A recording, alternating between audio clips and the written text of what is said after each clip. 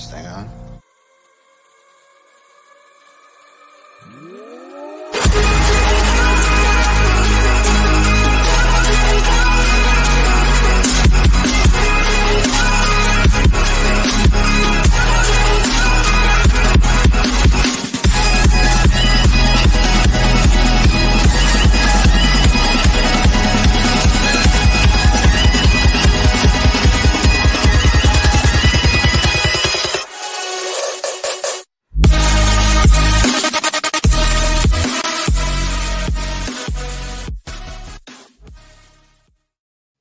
What's up, everybody? Welcome back to another episode of The Cut. I'm your host, Christian Williams, and I am here, as always, with Randy Hall. Randy, how are you, man?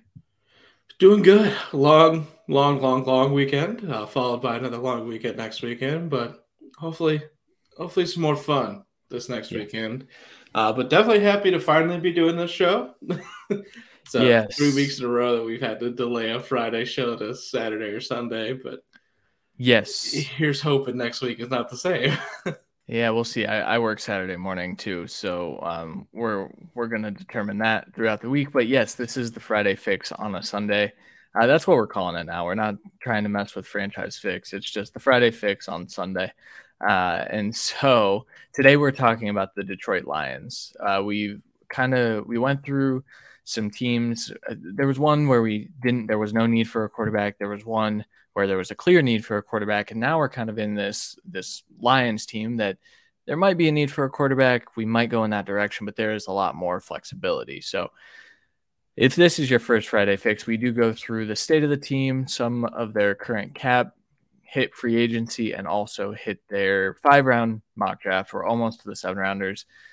Combine soon. And so we're going to have a lot more information on a lot of these players. So let's get into it. State of the team. So according to Pro Football Focus, the Lions were good. And if you watched the Lions play, that was the team that everyone was kind of hoping snuck into the playoffs. They were a very fun team to watch. Their offense was explosive. Their defense made strides down the stretch. But their overall grade, 81, 14th overall in the NFL, which makes sense because they should have been a playoff team. Their best was their rushing grade, 84.2, and then their worst was their coverage grade, 48.8. I have a feeling that will come into play as we go through this episode.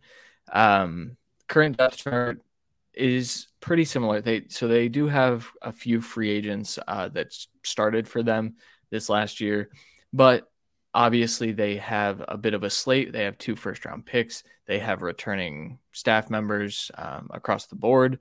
So there's a lot of excitement around this Detroit Lions team, and I think that's rightfully so. Randy, anything to add before we jump ahead? They're still a relatively young team in all aspects of their lineup. The line is a bit of a mixed bag of young and old, so that's going to keep growing. You're basically getting a 3rd first-round pick this year with Jameson Williams, basically being a rookie this year. And there's a lot of reset of positions and things that went well last year, like their drafts of the edge rushers and the linebacking core with Malcolm Rodriguez, Aiden Hutchinson, and James Houston. So I think they nailed a lot of that. And while the coverage wasn't great, it's a little bit of a mixed bag. Jeff Okudah came back looking more like his full self of what they expected as a rookie from him. Looked healthy for most of the year. The rest of the secondary had a lot of flashes, but wasn't as healthy as Okudah, who also was a little banged up. So I think depth as well as maybe a retooling here and there is a good thing there. But overall, it's the same thing as last year where we're going in like, okay, you got some good bones here, and you should make a playoff push, especially after what we saw at the back half of last year where I think they won, 8 straight or something like that. So I think that's a really good building ground. They did lose, I believe, one coordinator, a couple coaches, but I'm sure they'll be perfectly fine replacing those positions and really be full set on this year with all the draft capital and free agency buying power they have currently and they could have with a couple moves. Yeah, so a lot of good points there. The one I wanted to just pause on for a second is the Jeff Okudah situation, because I think we kind of all expected that Jeff Okuda would come back strong. He had an okay year, but it was kind of a difficult first half to the season because teams knew, hey, we can win all these different places within your secondary because there is no one opposite Jeff Okuda. And then what that does is it really wears down Jeff Okuda on that other side. Okuda played well considering the talent around him, but as we start to kind of work through this offseason, I very much so think secondary additions are coming to kind of help elevate his play because I think that we saw signs that he can be a number one corner. I don't know if they're betting on that anymore moving forward because I think he did struggle at times last year, but it's an exciting young player because I know he played this season, but that was pretty much like his rookie season too with all the injuries. So. And I think his season was highlighted by shutting down Justin Jefferson one game Yeah.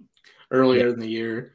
Second game, not as well, but I still think he played relatively well. And again, it's almost his rookie year, like we kind of went over. It's what we kind of expected of him coming out. And then Yeah. injuries and a little bit of poor play has led to us doubting those kind of assumptions. So let's hope that maybe adding in parts of the secondary can really build this to the next level. Yeah, for sure. All right, let's get into their current cap situation. Randy, hit us with the numbers. I believe their current cap is about 23 million, roughly. Again, I made this doc early in the week, and they've made some moves since then, including cutting Michael Brockers, which was a big cap help to their team. But they still have a good amount of free agents, and we went over some of the lineup and starters that are going to be free agents: Jamal Williams, DJ Chark, John Kaminsky, Alex Anzalone, Deshaun Elliott, Will Harris, and Michael Bagley. Their kicker. Of those, I would say Jamal Williams, John Kaminsky, and Alex Anzalone all had career seasons. So that could, and to a certain extent, Deshaun Elliott. So that could become costly trying to retain some people. Yeah, their total cap space currently is 22,150, 951. So about 22 million. You were correct there. Yeah, there's a lot of moves that they can kind of make to increase what that cap number is.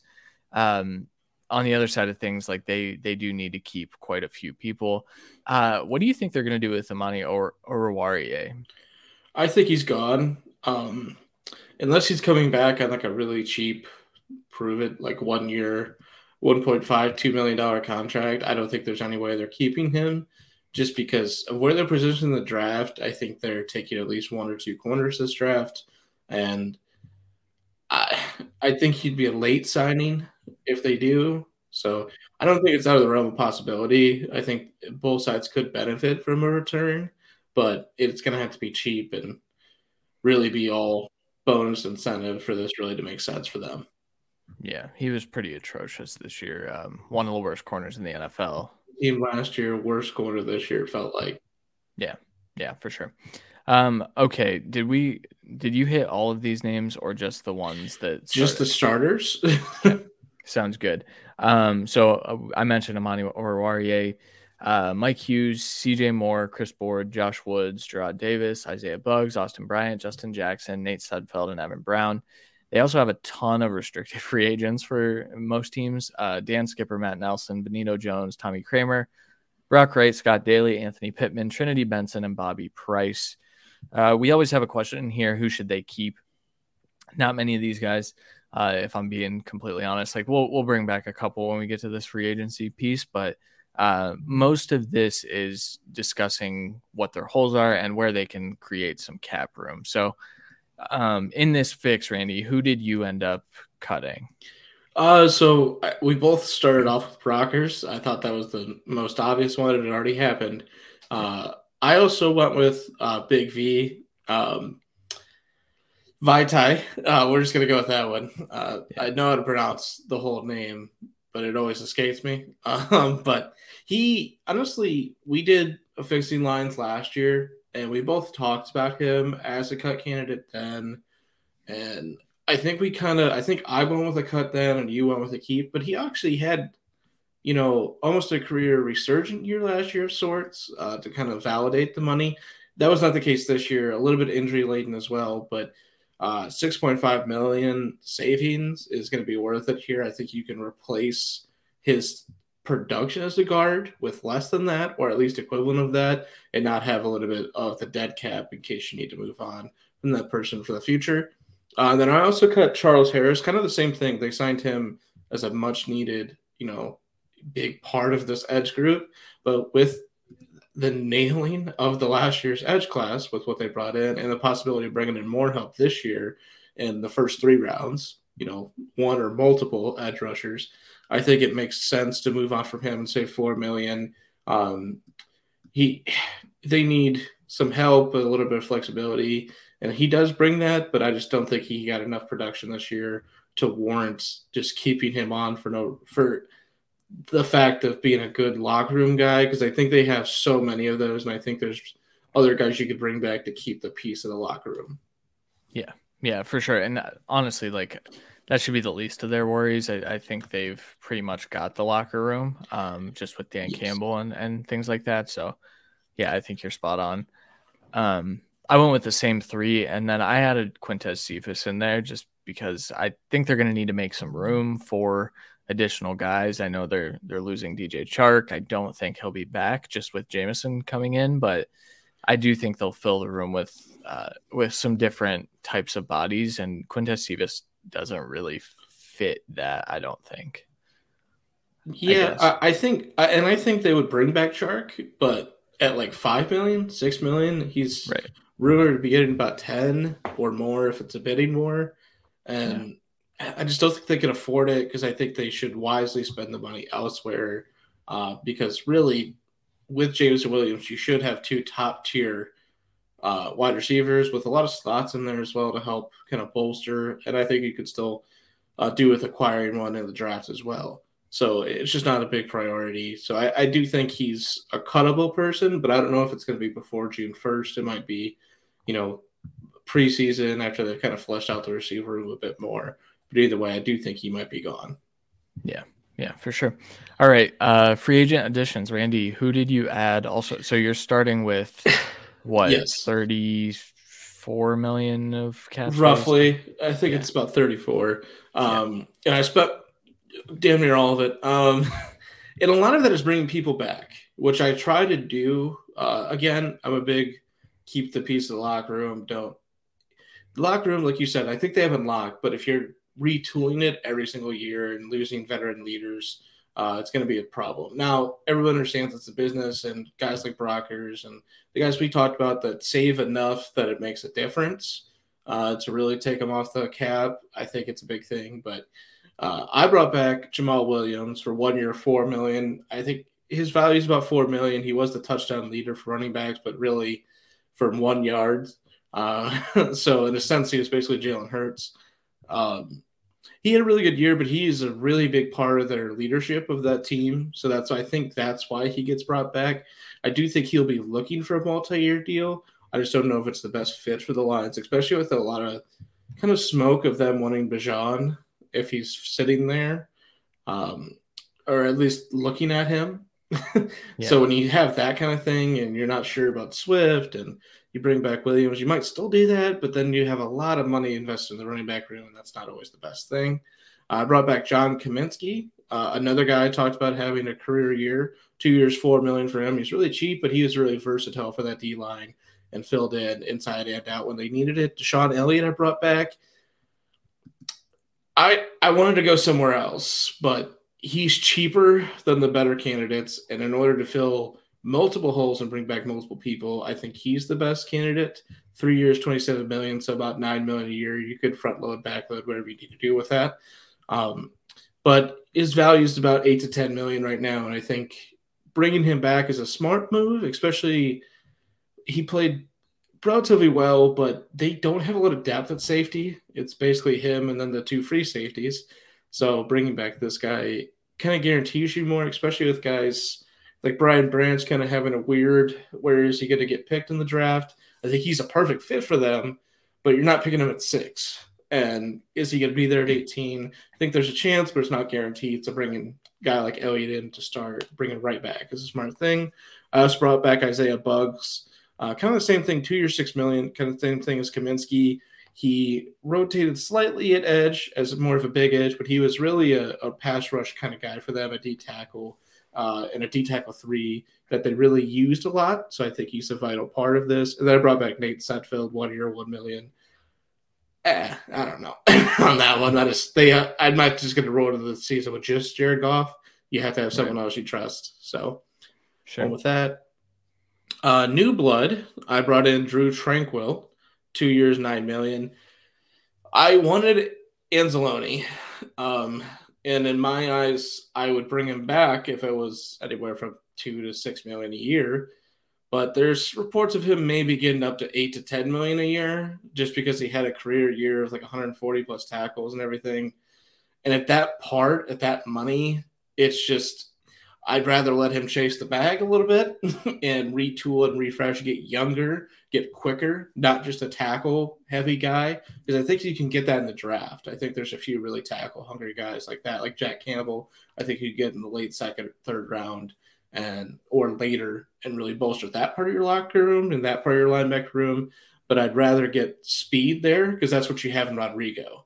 And I think just complementing that is the best thing, especially with how the NFL is transitioning to linebacker. Tranquil's been the kind of linebacker 2 over in Los Angeles a lot. They have to re-sign Adderley. They have to do a lot of cap flexibility things. I think they prioritize the safety, let the linebacker go, and I think the Lions can capitalize on that. Trey Turner, 2 years, $5 million. He can always be a starter for your team, but he's never the best lineman on your team. I think he can come in as a starting guard in case you can't get the guy in the draft. But at least you can replace what you got from Big V a little bit there and be fine with it. Darius Slayton, 2 years, $7 million, 2 years, $5 million for Trey Turner, in case I didn't say that. 2 years, $7 million, Darius Slayton. I think that replaces DJ Chark. I think it's a budget value of what you're getting from DJ Chark and help bolster your wide receiver room with a different body type from the slots, as well as not put all the pressure on Jameson Williams to really perform day one this season. And I think he deserves to move away from that Giants team and get some fresh blood and a quarterback that doesn't want ridiculous money. And then Cameron Fleming, 1 year, $2.5 million to be a backup tackle, a swing tackle for you. They desperately need it. Yeah. You signed a lot of people. 9 people, $32 million. Yeah. And I went with a different route. I went 6 people, $34 million, $34.5 million. So I started with Jamal Williams. I do think they give him a multi-year deal. I think that, we know that Jamal Williams is their starter at this point. There have been reports that Swift and them don't have a future past this upcoming season. So that'll play a role into where I go next as well. But I do think Jamal Williams should come back. That team kind of needs a guy like Jamal Williams for sure. Then I went to Richie James, 1 year, $4 million, probably low for a wide receiver. Wide receivers tend to get paid, but Richie James had a really good year for the Giants when called upon. I think he's that type of guy where you can replace Cephas with Richie James for a few more $1 million a year. And then you have a more reliable backup option because as of right now, the offense is going to run through Amon-Ra St. Brown, the running backs, and Jameson Williams, hopefully. And then whoever else they may add via the draft. John Kaminsky, I also brought back 2 years, $4 million. Alex Anzalone, I did end up bringing him back at about $4 million per year. He was on the field a lot and he was good and he racked up a lot of tackles, but I also think that a lot of teams will see through some of his flaws. A lot of his tackles were just mop-up duty, and so I don't know if he's going to get that big deal. So I think that there's a chance that he ends up back with the Lions, who have shown that they really like Alex Anzalone. So, he played more snaps for them than I think anyone on the entire team, which is pretty He crazy. was their centerpiece, and he played like it. I don't think he carried the defense by any means, which also the defense in total was terrible. So, but he was their centerpiece. He was their no doubt starting linebacker. Everyone else had to fight for the positions. And So Yeah. I think it completely $4 million. I'm all in. Bring him back multi-year, $4 million a year. I love it. But it's the $8 million. I was like, eh. Yeah, that's a lot. That's a lot. Um, he's also, I mean, he's 28 years old. He's kind of getting up there. So like, that's why like I don't see a huge deal coming for him. But maybe I'm wrong. The Yeah. NFL does crazy For things what every it's year. worth, I think Levante David's valued at like 14 million, Right. and he's like 31. Yeah. Yeah, but He's he's better also though. I'm so just good. yeah, Yeah. yeah, yeah. I mean, he's He's so better. good. I'm just Yeah. saying, would you pay 8 million for him or 14? I'd rather pay the 14 if I'm being honest. Right. Yeah, for sure.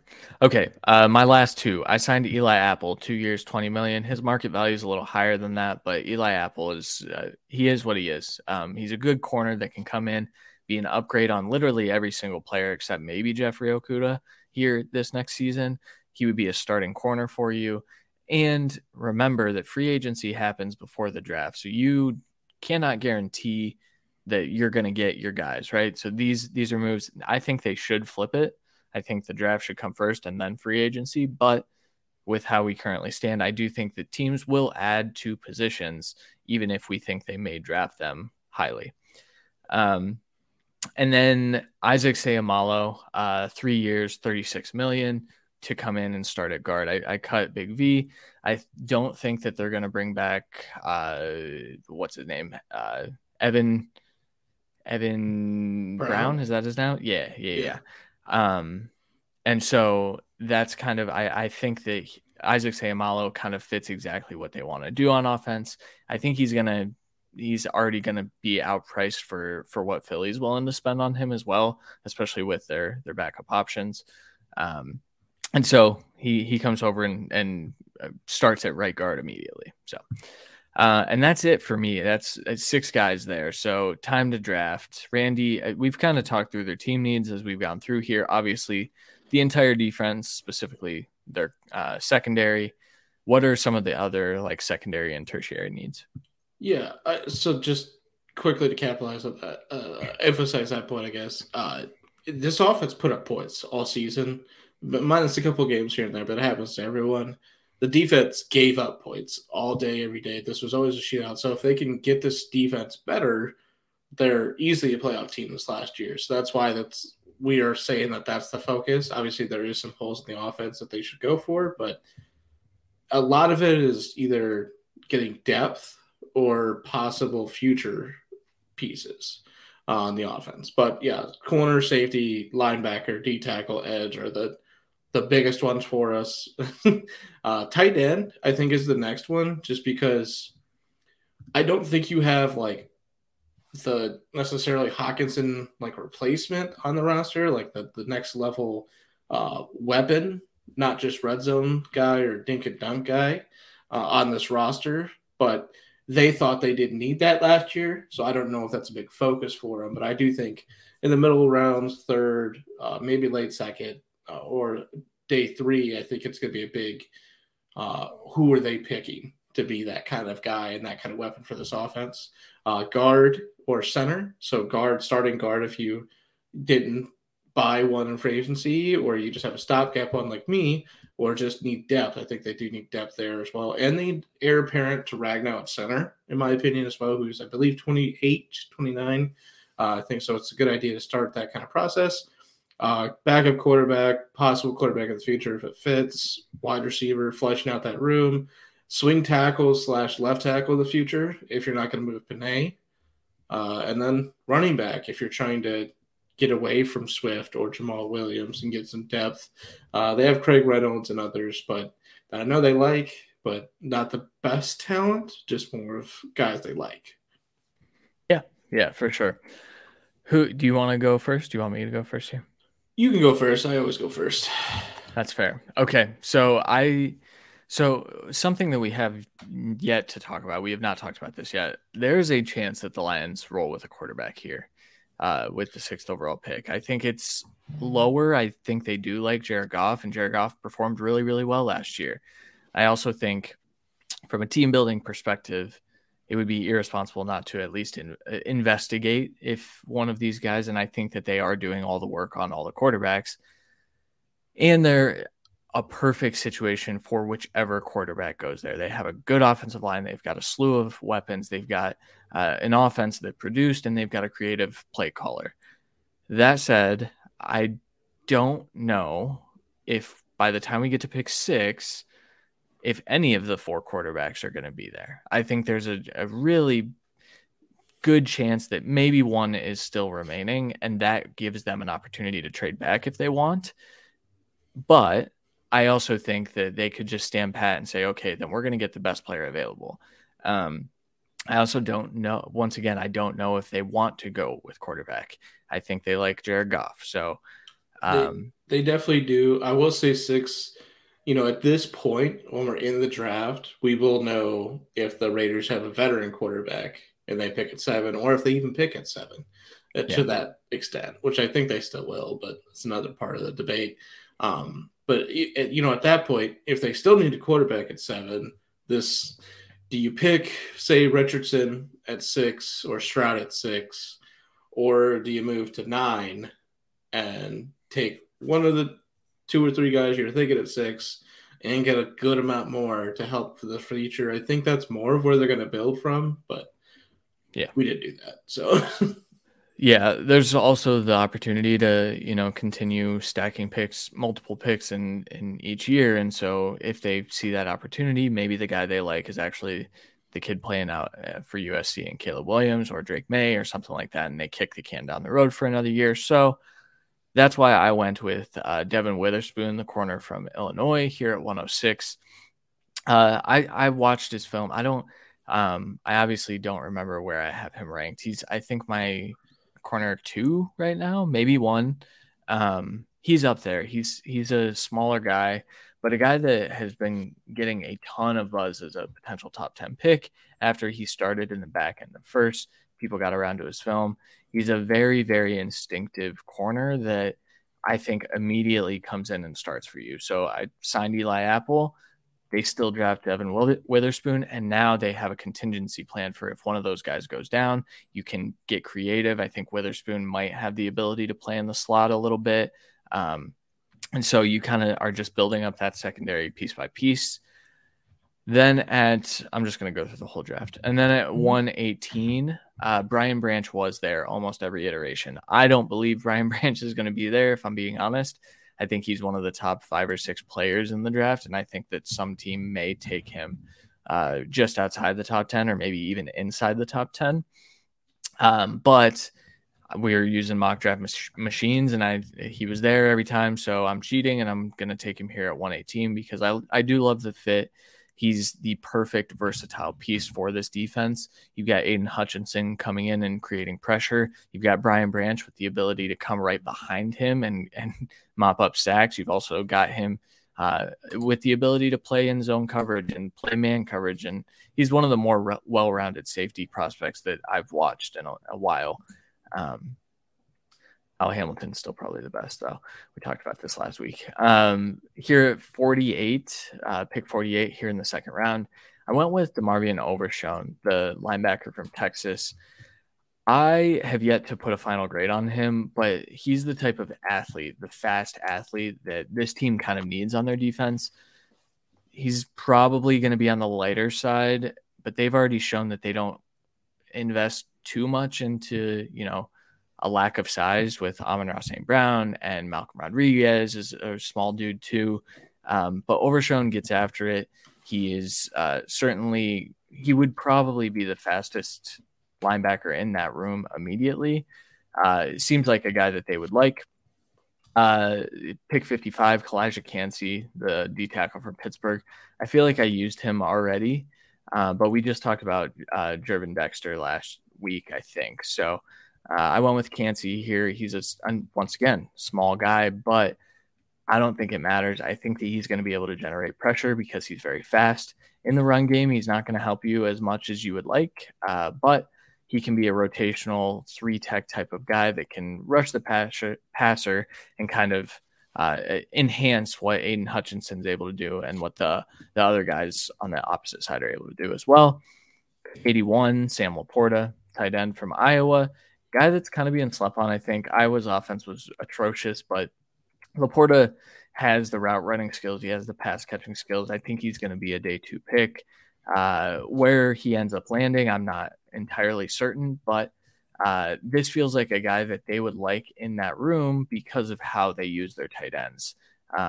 They don't put a ton of stress on them, but they want them to be reliable red zone threats.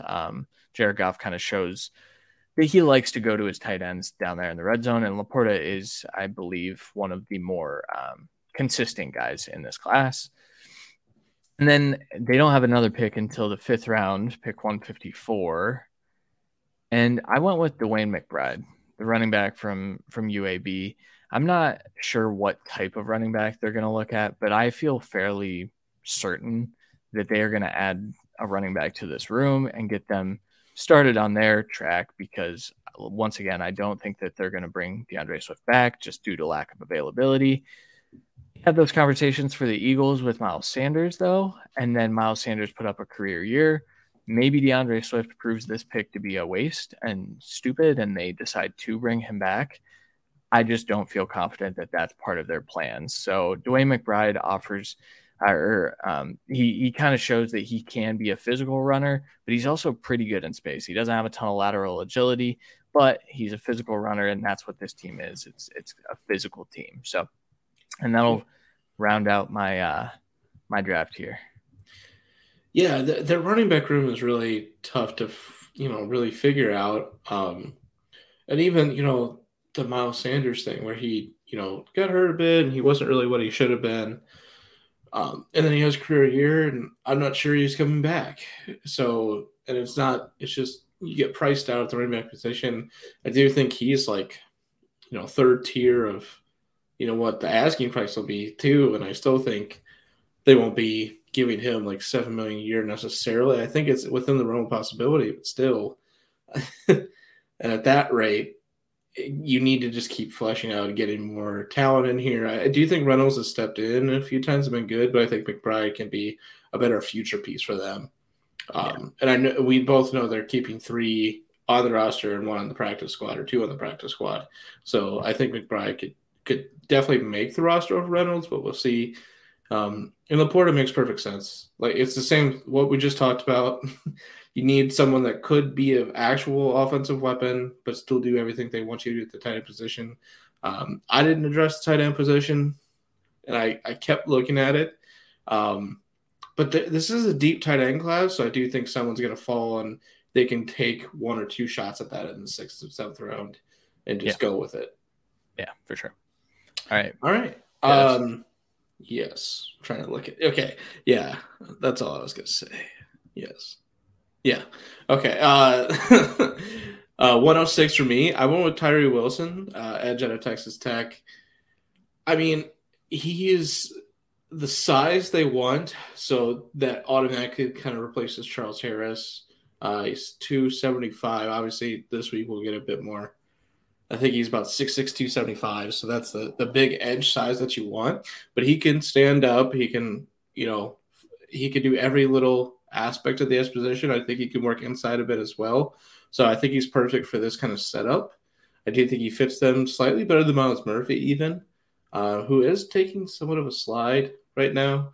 And Wilson is kind of taking that spot. So I think he does fit for them perfectly. I think he could come in day 1, be the perfect counterpoint to Aiden Hutchinson. I think they both can do a little bit of stand up and cover if they need to. They both show effort chasing balls down.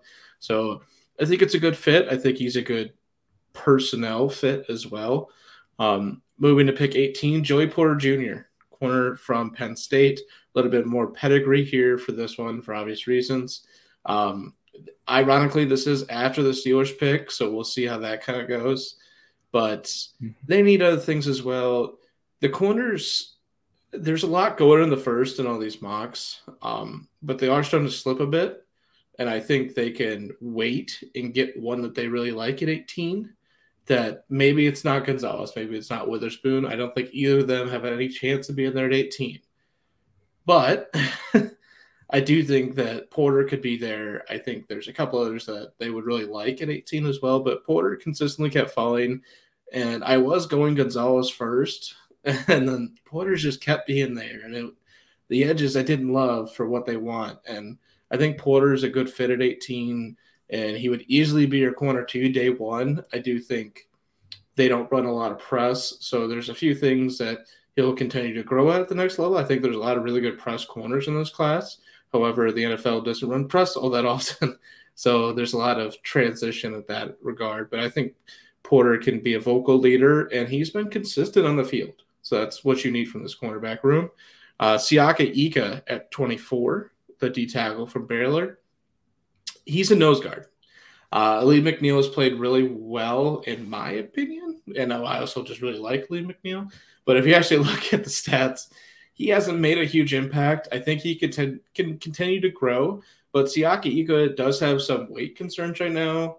And I do think he can make a huge impact for them. But I think if they have two at this moment to rotate and just continue to make big impacts at that nose tackle position while they figure out who the one is of the future, I think with bringing back what I brought back, they can let the pass rush D tackles be worked out a different way.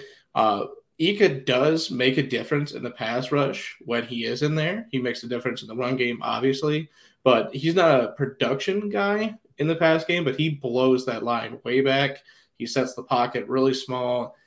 He consistently closed the pocket at every single snap that he played on third downs and just passing downs in general. So I do think he could stay on the field, but there are some concerns for him playing multiple, majority of the snaps right now. But I do think this organization can help him with that. And I think they can get that guy for the future. And this is around his range. I think he could go a little bit higher. I think he could go a little bit lower.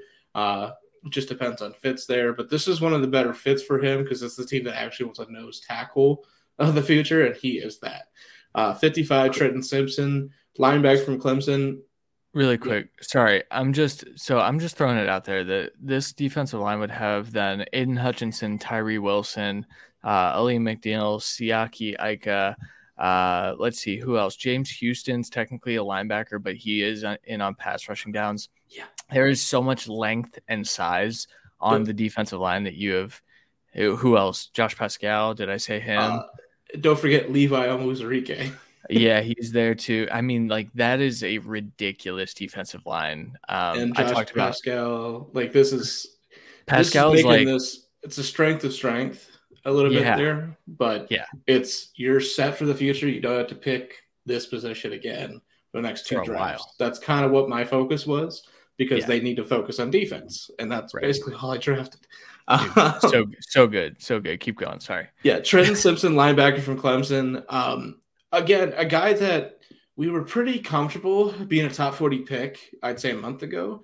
And that's slowly starting to slip as we have more guys from that linebacking class kind of rising up, as well as the linebacking value of this class seemingly dropping down. So like Overshown, Pace, there's multiple linebackers kind of floating up right now, and that late second round, middle second, third round is really flush with them right now, at least in people's eyes. I do think this is closer to the floor of where Simpson would go. I'm very happy to admit that, but he kept being there for me, and I couldn't reach on a linebacker I don't like as much at that pick. I do think he lacks ability right now to be your Mike linebacker, so he wouldn't be replacing Anzalone.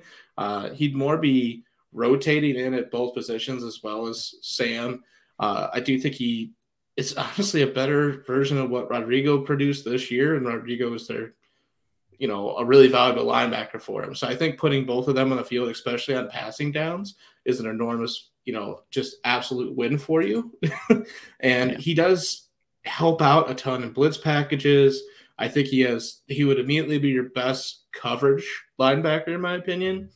Great hit power, and his instincts are up there with Rodrigo. So I do think they, like you said, they don't really care about size necessarily. So I think he is just going to continue to be a good linebacker in the middle for you, but I don't think he's going to be day one the best running down linebacker for you. So that's why I still brought in other guys. Yeah. So quickly, I have my issues with Trenton Simpson. We're not going to get to the linebacker position for a while on our positional breakdowns, Fair. but like this is where I expect him to go. The whole like top 20 stuff, That's I not even happening. yeah, and I even wrote a mock, 2 months ago, and based off the name and kind of how I hadn't watched a ton of linebackers, um, I put him in there like in the 20s, but Simpson's got issues. Like he is not at all a perfect prospect. I do think that he's a nice guy to have in coverage, and I think that he flies around a little bit. On the other side of things, I'm not certain he can shed blocks ever to be a Mike linebacker. And so, at what point are you saying, well, I'm going to draft a Will or a Sam in this type of scheme, or just a guy that's going to go pin his ears back and get to the quarterback? Those are valuable, but man, I just that whole top 20 hype is, I'm glad it's leaving because I feel like that's right. So Yeah. And like I said, there's other guys there, and I'm glad you put Overshed on here because we haven't mentioned him at all. But I think he would also be a good fit. That's why I was glad you took him. yeah, But I think this really transforms your linebacker room to what it was, kind of a slow plotting, just only run based linebacker room, to three amazing cover guys that are all very, very fast in my room, at least, because I yeah, did bring in Tranquil. But I think that also gives you Tranquil to be your Mike day one, where he wasn't really playing for the Chargers necessarily and really filling in the tackles for you, along with Rodrigo, with Simpson really rotating in and taking over and filling out his play style to fit what the Lions need more, but really changing and helping out the short game, which they desperately need in that division, and giving the corners a little bit more help as well. yeah, So, yeah, and for with sure. that D line, any linebacker can make a tackle. I can make a tackle with That's those guys there. that's true. I'm clean. That's true. That's true. um, and another guy kind of falling from other mocks, Cody Mock at 81 here, offensive line from North Dakota State, former tight end, went to tackle. That's where he's a 6-year starter at North Dakota State, or 6-year player. I don't think he's a 6-year starter. Sorry, I don't want to Yeah, say that. But I don't think he's played tackle at the next level, but I think he could play there in a pinch. So I do think he could be a rotational guy for you if you need a swing tackle. I do think he fits better at the inside at the next level. His lateral ability and his ability to pull is going to be enormous for this team. We know what they like to do. We know they're lethal on screen passes with Penei Sewell. You put him with Penei Sewell on the same side, I don't even want to know what's about to happen. But I don't know if he makes an impact starter day one for you, but that's why I brought in Trey Turner. I think he can play that position for you this year while Mock gets better and better. But I do think he's your eventual starting right guard if it's not this year. I think he can be your one of the best 6-man, of the years for us. And he's just going to continue to grow. And this is an organization where I think he would really fit the best. If I'm trying to pick a landing spot for him, I think the Eagles make a ton of sense.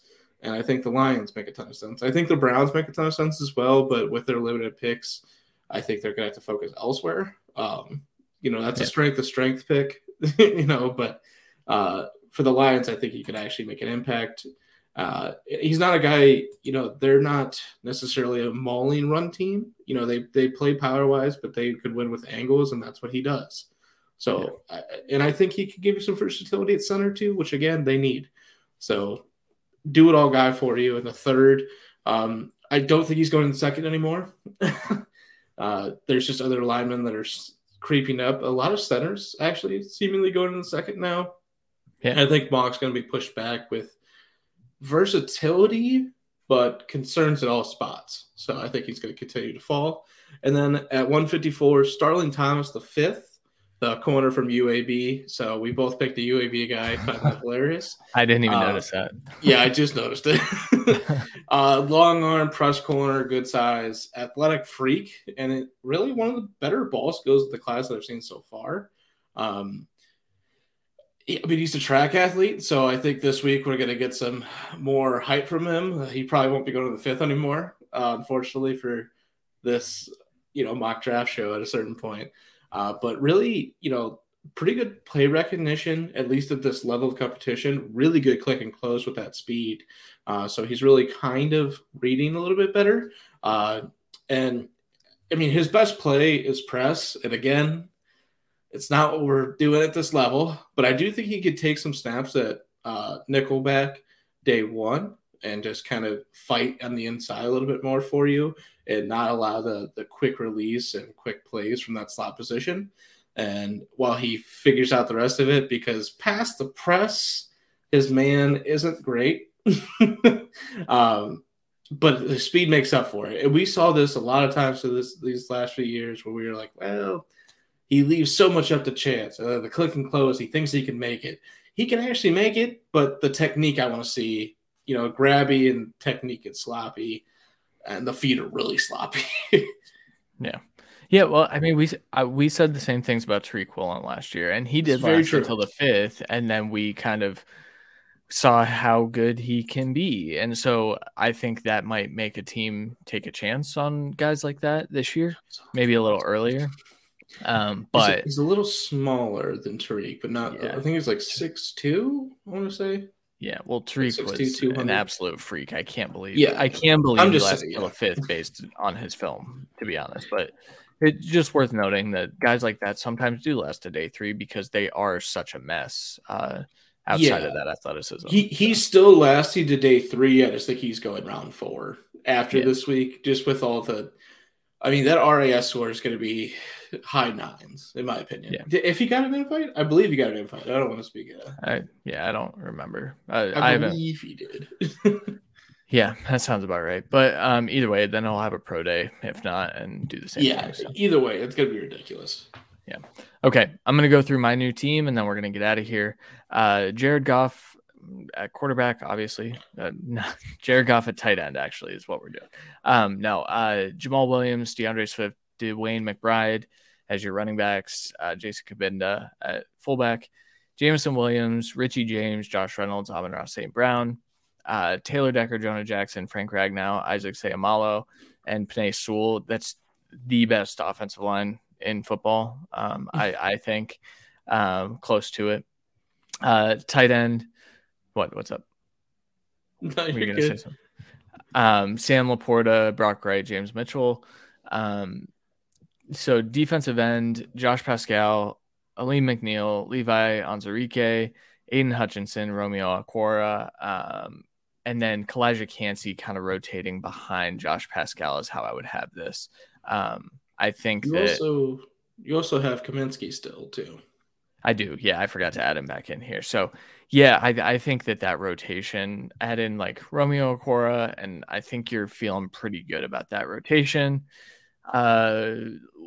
So will linebacker, I have Malcolm Rodriguez and DeMarvion Overshown kind of battling for that starting spot because I don't think that Overshown is going to start over Anzalone at middle linebacker.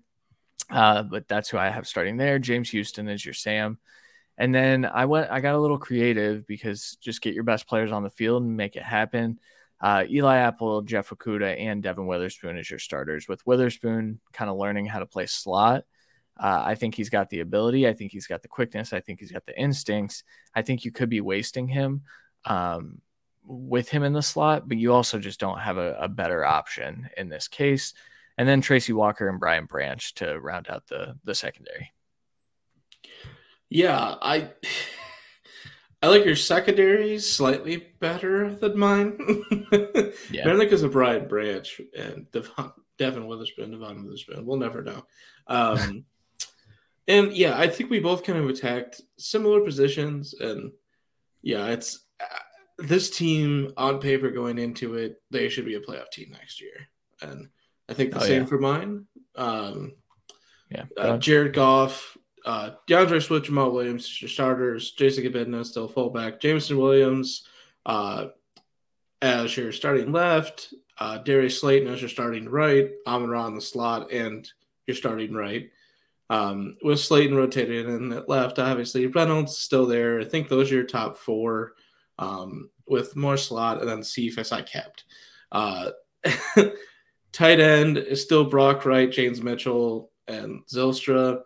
They seem to like Wright Mitchell. I just don't think there's one of the future necessarily there, but Mitchell has the best chance, in my opinion. Line, Decker with Fleming as your swing. Jonah Jackson, Frank Ragnow, Trey Turner, and Cody Mock fighting for the position of right guard, and Penei Sewell. I think you could still get everything you want done in the run game, as well as being a relatively safe pocket for Goff there. Tyree Wilson, Josh Pascal, Kaminsky, Lee McNeil, Siaka Ika, Levi Wanzarike, Isaiah Buggs, Aiden Hutchinson, Romeo Aquaro, and then you obviously add in James Houston and Julian Aquaro as rushers as well. That's ridiculous. Again, strength to strength, but that's you're set on rundowns, you're set on pass downs, you're doing wholesale changes, and then I do think at least Ika a bit more than McNeil can make an impact if he's forced to play on the passing downs. So I think that's an upgrade there. And Bugs bringing back is a little bit better of an option on those downs as well than Apu Sarike, but good lord. Same thing as you did at the linebacker position, Malcolm Rodrigo and Trent Simpson fighting for the will linebacker position, as well as just, I think they're just pure rotation for right now. And Rodriguez, I think, has earned his spot, but they do play a 3-4. I think they could both play the outside position. They kind of play a multiple, if we're being honest. But I think they both could be on the field at the same time with Drew Tranquil, who I brought in, who's always going to be in the field, in my opinion. And I think that's why he's coming here, to be the leader of this defense and really clean up a lot of these plays, if it even gets to him. And like you said, James Houston is your Sam with Aquaro rotating in. I think one or both of the Aquaros could be cut candidates as well. I just think you probably keep both if you're going to keep one of them, Yeah, that's fair. Joey Porter starting corner outside, as well as Okuda with Starling Thomas rotating in there, rotating at nickel with Chase Lucas, Tracy Walker, Kirby Joseph at free safety, and a little bit of nickel, for being honest. And then Deshaun Elliott coming back a strong safety with the Fiti Malifonwu at strong, who could also play a little bit of nickel. That's, again, Brian Branch is who I wanted. But I think I'm glad we both went a little different there, just because I'm not sure who's there. Yeah. But, like at yours, if you go Witherspoon at 6, I think you can maybe do Van Ness or Murphy or Smith, at 18 or later, and you could still get some heavy impact at the edge position. I just think Wilson is the only one that gives you just instant day one starter, game-changing impact like they got last year. I didn't even think about Nolan Smith just because of the simulator, but that we do have a blueprint for them to take a guy that's currently injured with Jameson Williams last year. Yes. And man, that might be what I would redo if I did this again, is put Nolan Smith on this team. But yeah, I will say Brian Branch is the best. Brian Branch and Witherspoon or Gonzalez are the best fits to make this team better day one. Yeah, but for sure. I like mine as well. Yeah. Oh, yeah. I like both of ours. And we did approach it differently, but I think we got to the same end result, and that was improve the defense because the offense is already there, and also let's make the playoffs. Yeah. So yeah, which they should have. I mean, they were the 8th seed, right? Yeah. Yeah, they were right there. So, all right, that'll do it for the Friday fix. I don't know what team we're doing next week. I don't know what day we're doing it next week. Hopefully Friday, but I believe it's your pick. I picked the Lions, so I have a fun one, but I don't know if I'm ready for it yet. So, and I'm not going to. Doesn't sound like the Browns. No, definitely not. No, I'm not. We'll talk about that off air. Quickly. Marvel talk. What did you think of Ant-Man? I thought it was really good. Yeah, spoiler. I know it's been out a couple weeks now, but just to be safe. Yeah, I mean, it was good. I think it leaned a little bit heavy just on visuals and had a very, simple story. Pretty much the story was, Janet's past in the quantum realm with Kang, but they really didn't go into it either. Nope. So there really wasn't much story. It was more just visuals and getting to fight scenes and then fight scenes. So that part, for the future, mainly just is the first movie Kang is in, and then it fleshes out more of the Cassie character a bit, as well as the Janet character. Yeah, yep. I have a lot of thoughts on this movie. The more I think about it, the more I dislike it, honestly. So I've tried not to think about it since I saw it. But overall, what they're trying to do, what they're setting up, like it's kind of cool that they use this movie to set up the future. I am excited, but I saw one review that said like this feels like the first episode in a TV show, and that's kind of how I felt after. Is like, oh, what an awesome kind of cliffhanger.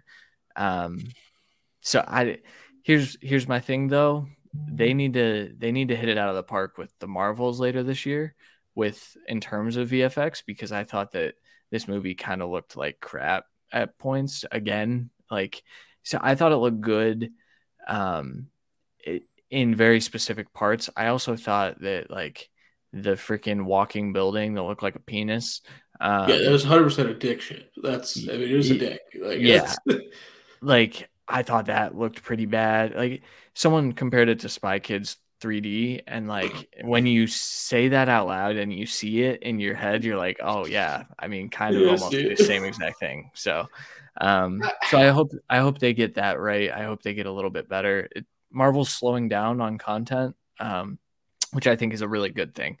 We were all getting burnt out. I mean, even like you didn't watch what Miss Marvel as it was coming out because you were like, I just haven't gotten to it. Like, I don't want to get to that point, and I feel like them slowing down is going to help that. So, Yeah, I think they went through a huge part of, this whole storyline, and then they're like, okay, well, let's get a bunch of characters out quick so we can make right, the new stuff. And while I think that's good in a sense, it is dangerously close to DC thought process, which we don't want to get to ever.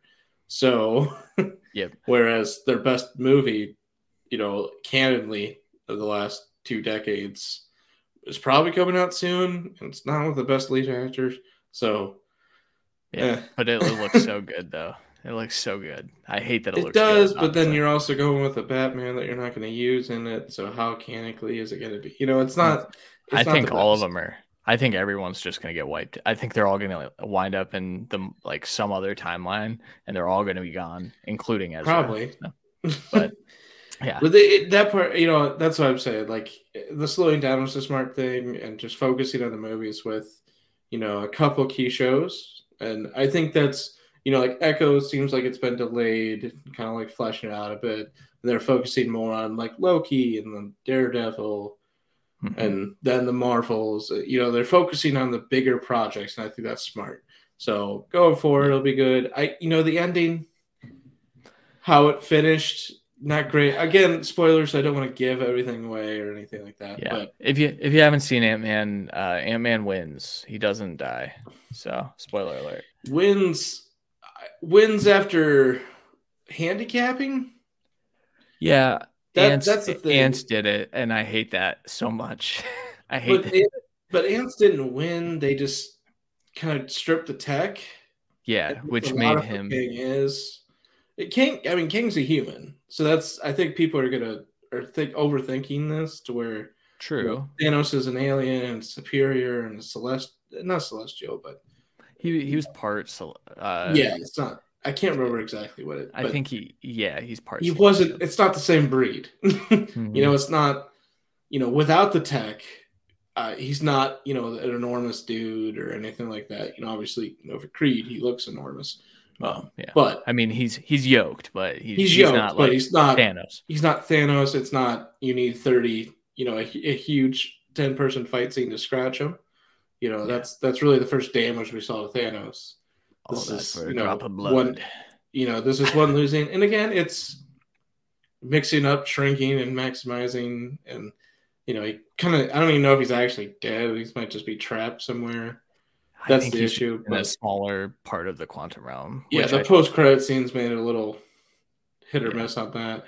But that's why I didn't like it, because the post credit scenes, it seemed like they were scared of that king and kind of like, well, he beat us, so that's why he's there. It's like, so how did Ant Man win? Again, without the tech, with the tech, you could never win. But it's you know, Well, I that's so my issue. Like he sat there until he was his most vulnerable, then comes yeah, down and then the ants just kick his ass after he kills a few people. Like it, we know that he killed Thor.